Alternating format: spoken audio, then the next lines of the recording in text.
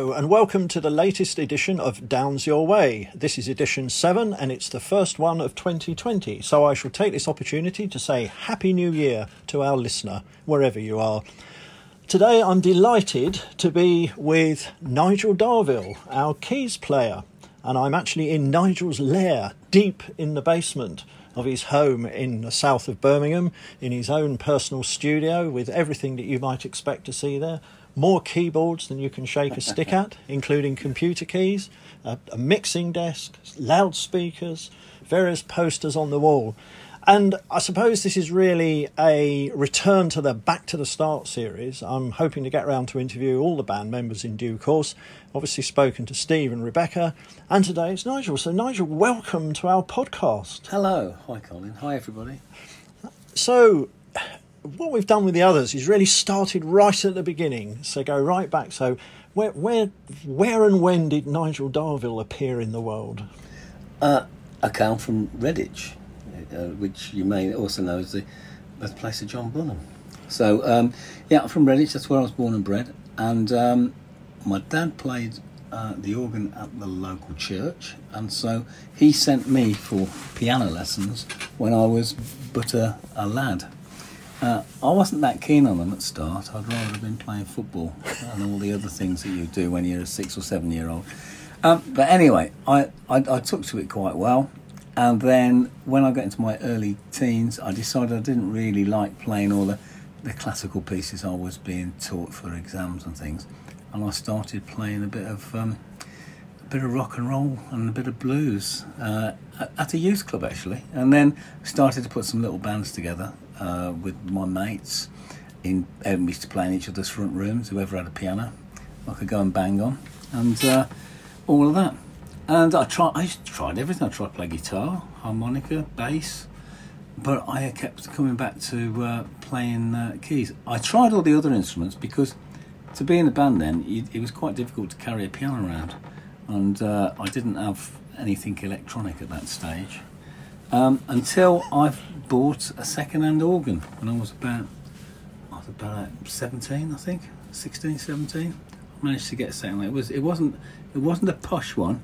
It wasn't brilliant at all, but it meant I could actually start to play in a couple of bands, and that's, you serve your apprenticeship doing that. Playing lots of little gigs.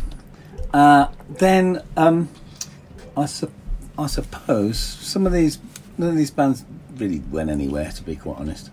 I used to really enjoy going and seeing lots of people, so the bands I used to go and watch then would have been, I used to like watching Deep Purple, The Nice, Led Zeppelin. I saw all those bands, and that was I think those sort of influencing bands of the time that really got me. And then I had the opportunity when I was around I was about 20, when I was able to join a band properly, which meant I was in a backing band, and so it was made up with me. For that, I then bought a Hammond organ, and I had a dreadful electronic piano of the time. Anyway, I had a couple of keyboards. We had a guitarist, drummer, bass player, and we were a backing band. And the first artist we backed was Duane Eddy, who I'd not really heard of. He was obviously the king of twang. He was absolutely brilliant, and he had this very loud guy with him, played saxophone, and that was a great introduction to the discipline of learning songs and playing them and getting them right. And we played some fantastic shows with that. And I did my very first recording session with that, which was a John Peel session, funnily enough. Right. At Maida Vale. And that was the first time I'd ever seen a recording studio. And then we did some other artists as well, a guy called Johnny Tillotson the year after. And then I ended up playing for Edwin Starr for a year with that band. Right, okay. So that was all War and SOS, and those were... Now these sorts of... You think this is really glamorous. We did 2 shows every night.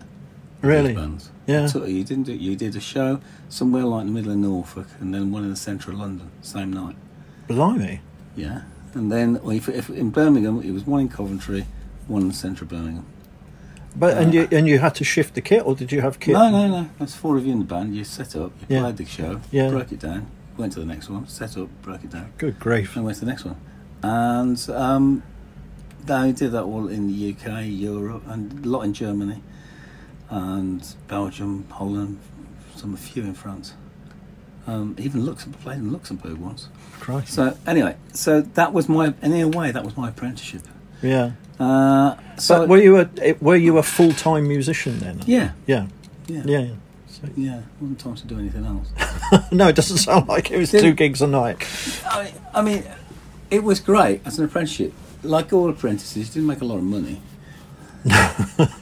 Well, nothing's changed. All I ever wanted to be was in the band. Yeah. I never got the making money bit right for ages. Because, I don't know, we weren't getting paid a fortune, but it was great fun. It was good to do. And what sort of size audiences were you going out in front of at that stage? Well, my first gig was the Lyceum. Right. In London. So it's a big theatre gig, so there's a couple thousand people there. Yeah. We did one with Dwayne. We did the rooftop cafe bar at Bieber's in Kensington. That was quite well attended. I don't know. Some were clubs, little clubs, 300 or 400 people. Right. Okay. Some were bigger shows. And with Edwin, we did lots of American air bases. Right. Yeah. I can imagine. Some of those big audiences for some of those shows. Yeah. And clubs. So clubs, you got from like 200 to 500, 600 people in some of the clubs, maybe even more. Some depends. Okay. Yeah. So where next after that?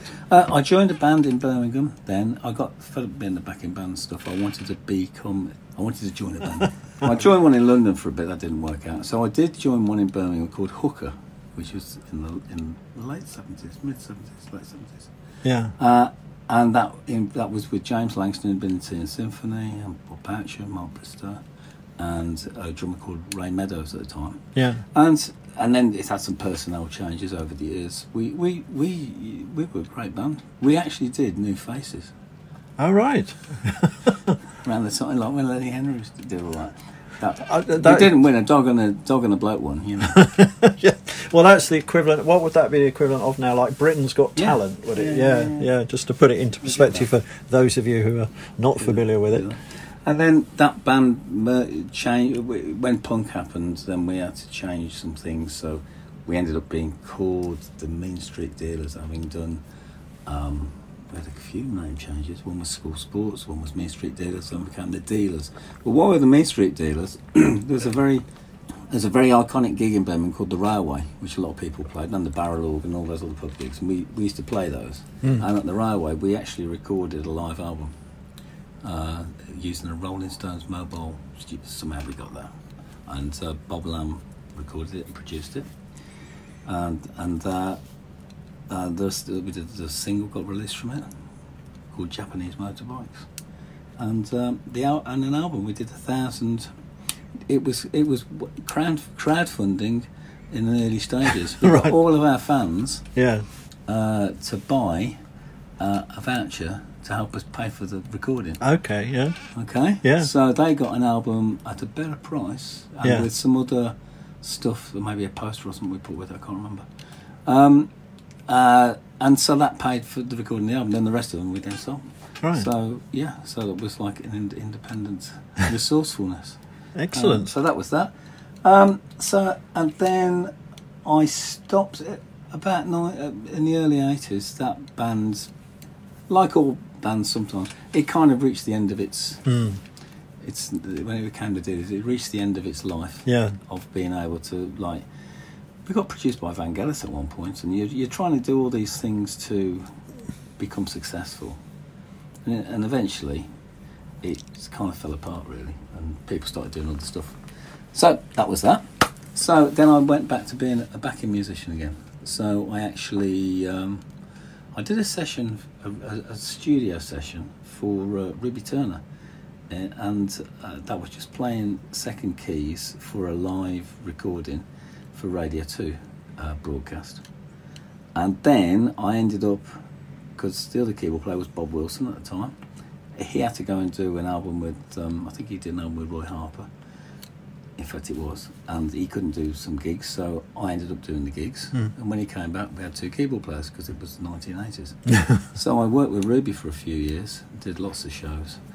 Including, I should interject and say, a Top of the Pops, which is on YouTube. We did Glastonbury as well. Yeah, I shall dig out the link and put it in the blurb at the bottom of the podcast so that people can take a look for themselves. Sorry, carry on. Yeah. So that included Glastonbury. We did the Montreux Jazz and Blues Festival, which was a fantastic. That's big, isn't it? That was big. Yeah. They rang me up and asked me what keyboards I wanted to use. We want to use the grand piano and the Hammond organ. I said, yeah, okay. Okay. You know. So those with Ruby, that was a great time. That was a really good band. I really enjoyed that time. And then when Ruby started to do did an album then, and it was a promotion for that. We did Top of the Pops and all the rest of it. But at the same time, I was also became a keyboard player for the Fine Young Cannibals, and I did all the touring for their first album, which involved.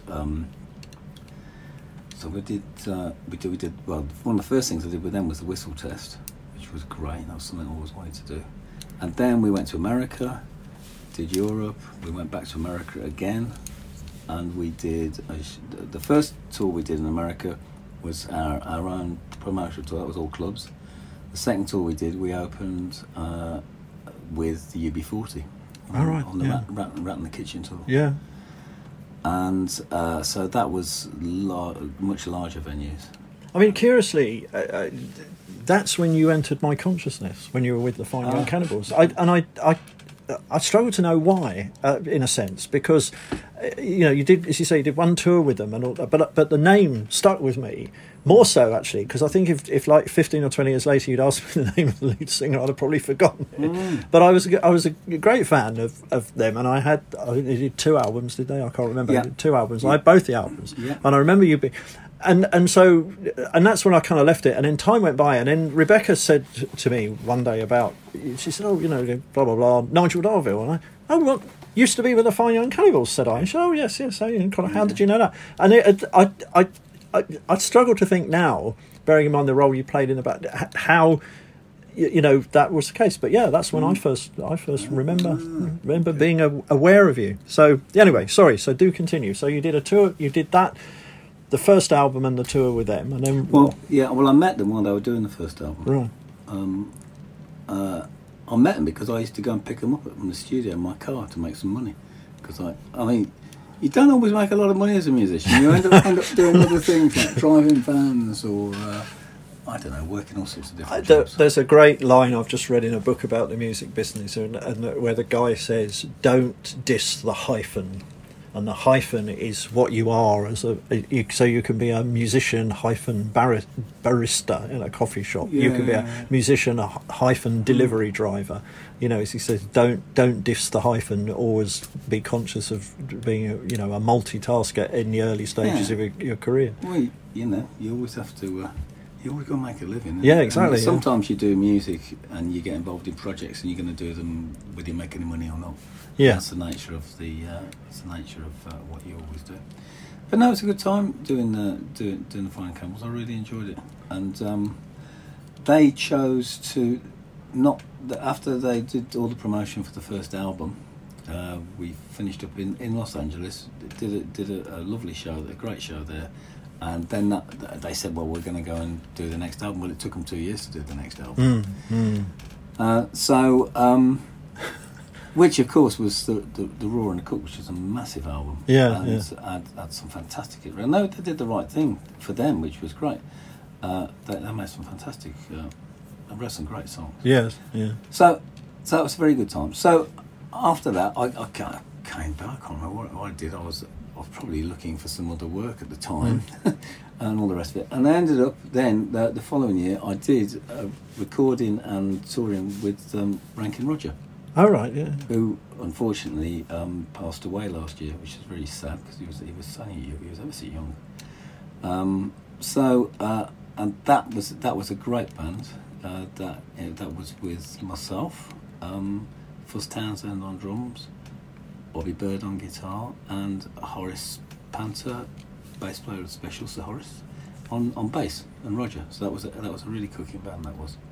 And again, we did some gigs in the UK, in Europe, and we did a couple of tours of the United States with that lineup. That was a really good time. So yeah, so that was kind of like that. So that's the early part of what I did, and then after that, my wife and I, we started a family and all that. So I ended up then going and working for a studio in Birmingham. I had a tour that didn't work out, and again, you're going to make some money. So I'd always had some recording equipment, and I spent a lot of time at Bob Lamb's studio. I recorded an album with a really good friend of mine called John Caswell, Vineyards in Japan, which is a fantastic album. And we toured that quite a bit. We did a gig. We had a hit record in France with that. And so we went gigged over in Paris. That was in the 80s as well. I did loads of recordings there for lots of different artists over the years. And I ended up being, when Bob played the drums, I was on the mixing desk, so he'd go and record the drums. So I was mixing the sound for that and recording it down to tape. So that's how I learnt how to do some sound engineering. And I got interested in what microphones you use, where you put them, and all that sort of stuff. So I had some competence as doing that. And a tour didn't work out at the end of 1 year. And another friend of mine had a studio. Bob Wilson has got a studio, and he couldn't do some stuff. So I got invited to go and do a bit of sound engineering there. Then I worked as sound engineer at another studio in Birmingham, which is called Electric Avenue. And then I ended up, I did a recording session at Central Television Studios, and they were looking for somebody to do sound engineering for their studio. And I went and started working for them.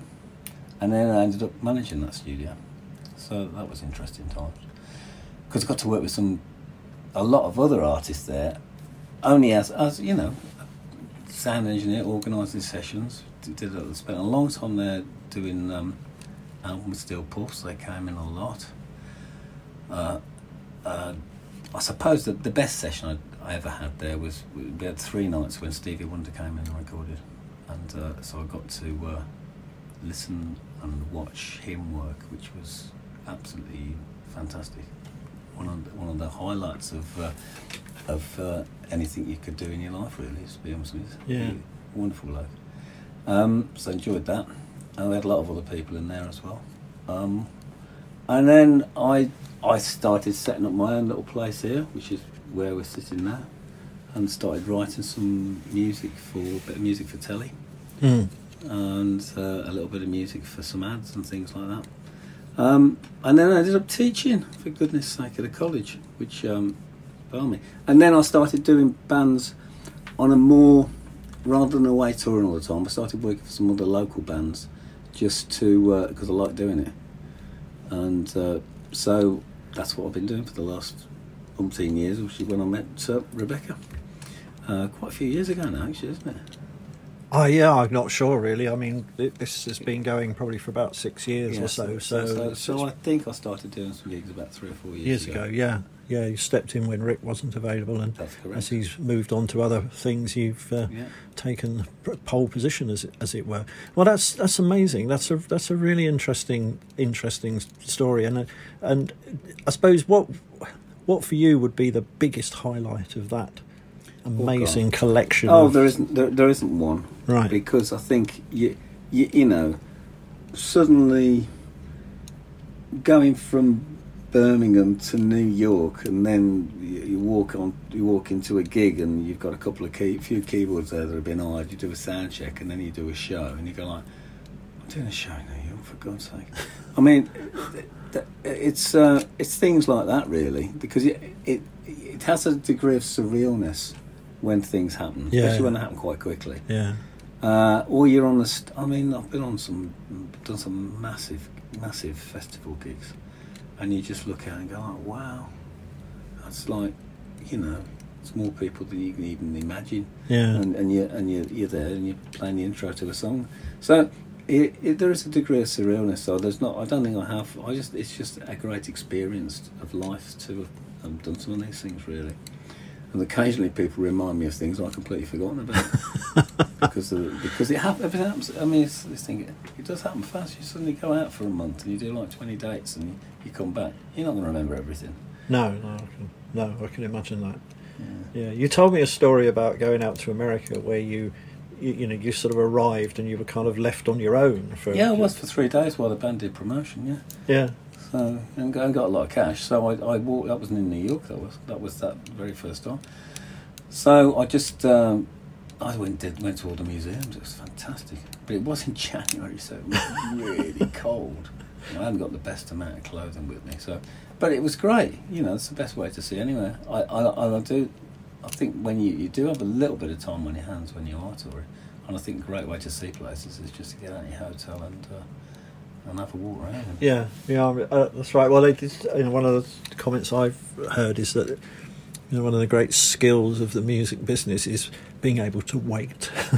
Oh yeah, hurry up and wait. Yeah, hurry, come on, we've got to get this, and then you get there, and yeah, there's hours go by before anything actually happens. Yeah. I mean, what it's done from my point of view is given somebody who is as relaxed as I think it's conceivably possible to be in all the hurly-burly, because I mean, we have some fairly hurly-burly scenarios, particularly when we're doing supports. We don't get much time for a sound check. We've got to get a 5-piece act with all the gear onto the stage, set up, sound checked, sometimes in no time at all. And I people can get fraught, but I've never ever seen you get fraught. You just say, well, it's a gig, we'll do it. Yeah. We'll do it. Well, it's either going to happen or it's not going to happen, and 100% they always happen.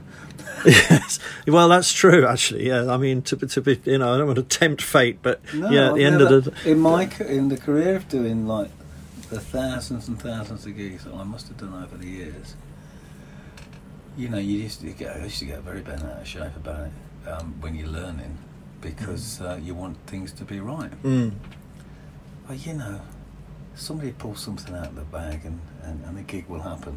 I've turned up, you could turn up and the whole PA doesn't work, and like there's no somebody hasn't turned up with something, or there's something missing, and everybody runs around and gets enough stuff to make a show happen. Yeah, because people have bought tickets and a show has to happen, well, even in my limited experience, I've seen both of those. We turned up once and the PA. It wasn't the PA didn't work. It was that an entire one side of it wasn't, getting through to the desk. That's and right. Mark had to sort of lay a new cable in. Like the half an hour. Yeah. And the other great one that I saw when we did a little 2-gig thing in Germany. And the headline band, a guy had come over from America with one adapter, 240 volt adapter for his keyboards. So he of course contrived to leave it behind the first gig. So he turns up in, I don't know, insert name of random city, clutching his keyboard, American plugged keyboard, looking. There was a lot of running about, and the thing they produced was hilarious, because it was like we were in Eastern Germany and it was like something out of the Soviet bloc. It was a huge box with 2 handles on the side, and it had on the surface of it every conceivable socket you can imagine from around the world, including many types that I've never seen before. And in the middle of this was an American one, which he was able to plug in, and then the other end of it was like a big transformer, but it wasn't, sort of thing. The other end went into the wall. But as you say, there's always something gets done. So do you want to say a little bit about the people you're working with now? I mean, we all enjoy. I say we, Rebecca, Steve, me. We love coming to see you when you're performing with Ricky Cool in the in crowd. Well, so 6 years now. So alongside working with Rebecca over the last few years, Ricky Cool, who's been around for a long time in various guises of the Icebergs, the Hula Boola Boys, etc. So 6 years ago, put a new band together called Ricky Corning and Crowd, which I joined with John Potter on bass, who's a good friend of mine. Now we have Harry Weston Cottrell on the drums, David Parry on guitar, and then there's Ricky Cole and Ted Bunting on the saxophones and vocals and whatever. And David sings as well. It's great. It's a great band. We dress in suits. We do the music of the early 60s period, which mods used to listen to then. And we do a show which is called Flamingo Nights, which tells the story of the Flamingo Club in Soho. That's one of the shows we do, and we go out and play songs, and it's great. And everybody comes along and sees us. That's a great time. So it's lots of rhythm and blues, lots of ska. It's a very exciting band. It is. I mean, if you're listening in, if you ever get the chance, if they turn up to you locally, wherever you are, I thoroughly recommend you going to see them. I don't care what music genre you're into, if you're not sort of moved by, and I don't mean that in an emotional sense. I mean literally, if you don't get the beat, get your feet going. I'd be absolutely astonished. You're on in Birmingham later this month, and we're all lining up to come along and see you again. And it's the Jam House, and you do gig much further afield, so it's worth checking them out on Facebook and seeing where they are, because it's a great night. It's a great night. We've got all that stuff all on the Facebook. There's loads of videos and all the rest of it. And if you're out there thinking of a I say a party band sounds a bit. But it is, if you want to create a party atmosphere at a gig, get these guys along. They're absolutely stonking. You'll thoroughly enjoy them. So that's good. And I know you gig with lots of other people as well. It's always great to we sometimes drift along to the pub to see you wherever you're doing it. And do some stuff with Terry Clark, which is always great. And I get to play with my friend John Caswell with that, and Howard Smith. It's great. It's good. It's a good crack, that is. And that's like, sometimes we do they're the pub gigs around Birmingham. They're great. And what do you make of the RD music then? Oh, there's absolutely brilliant. I think that the writing that Steve and Rebecca have done on More Sinner Than Saints is outstanding, and the songs are just so well crafted as a platform for Rebecca's voice. That's the way I like to. That's a very good way of putting it. And we're getting more and more of those songs into the set, aren't we, as time goes by? So it's and it's great. I mean, it's a great show. It's a great show. It's exciting. I've never done a show for Rebecca since the very first time where we always have a positive reaction, whatever the audience is, and people always come up afterwards and say how much I've enjoyed it, and that even if they've never seen you before. And so in a way you're out. We're out doing these shows to spread the word really to a lot more people. Yeah, that's a big part of what we're trying to do at the moment. It's a tough road for all bands at our level, and to stand out in a sea really of original music. There's a hell of a lot of people trying to grab the attention of potential audiences, but you're right, that's what we're trying to do with the current phase. And it's great to have you on board, and as I said, it's great fun to work with you. I love all the stories from the old days. As I said, a relative newcomer to this game, and such a fantastic and varied career. And I always think back, because you started this by saying, I did piano lessons and I didn't really like it, and that's true for me. That's exactly what I did. I started off, I think I got to grade 3 at piano, and unlike you, I didn't turn to modern music as a way of escaping from the drudgery of, I don't know, trying to learn Fur-Elise or whatever it's called. I actually gave it up, sadly, which has probably protected the world in its own way. But you never know, do you? It's always interesting to look back to those kind of crossroads. But it's interesting to see a common experience and a common start, and then diverging in completely different directions, and then sort of coming back to meet in a peculiar way at much later on. Nigel, that's been absolutely brilliant. Thank you. I'm sure everybody listening in will have thoroughly enjoyed that. It's great to get the sort of story behind the guy on the stage.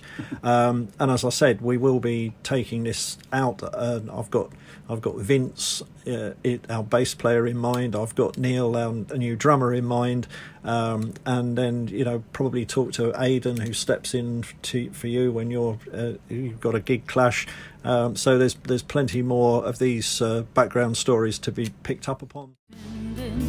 This pain grows deep in my heart. Too little, too late, 'cause I shouldn't have started. No sacrifice, confessing. Nobody with the strength to listen. So, a huge thanks to Nigel Darville for sharing the experiences of his musical career. There's a lot going on in the RD camp at the moment as we gear up for what is going to be an interesting and exciting year. If you are on the email list, look out for an update later in the month when we will bring you the full details of the programme of gigs. In the meantime, keep in touch on Facebook, Twitter and Instagram, and if you haven't done so already, why not subscribe to our YouTube channel. As usual, we are offering a merchandise discount to podcast listeners, and this episode's code is NIGEL, NIGEL, all in capitals, which you enter at the appropriate point in the checkout process at www.rebeccadowns.com/shop. As it's January, it's a 10% discount, and it will be applicable for 2 weeks from Monday the 13th of January. Thank you for listening to Downs Your Way. I'm Colin Speller, and I will be back in 2 weeks' time with another episode. Please check in then. Goodbye, and once again, Happy New Year.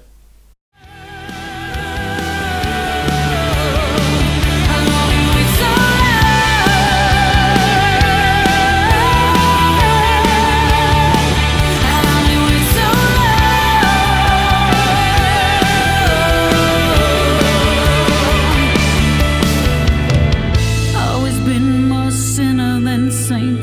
The devil can wait.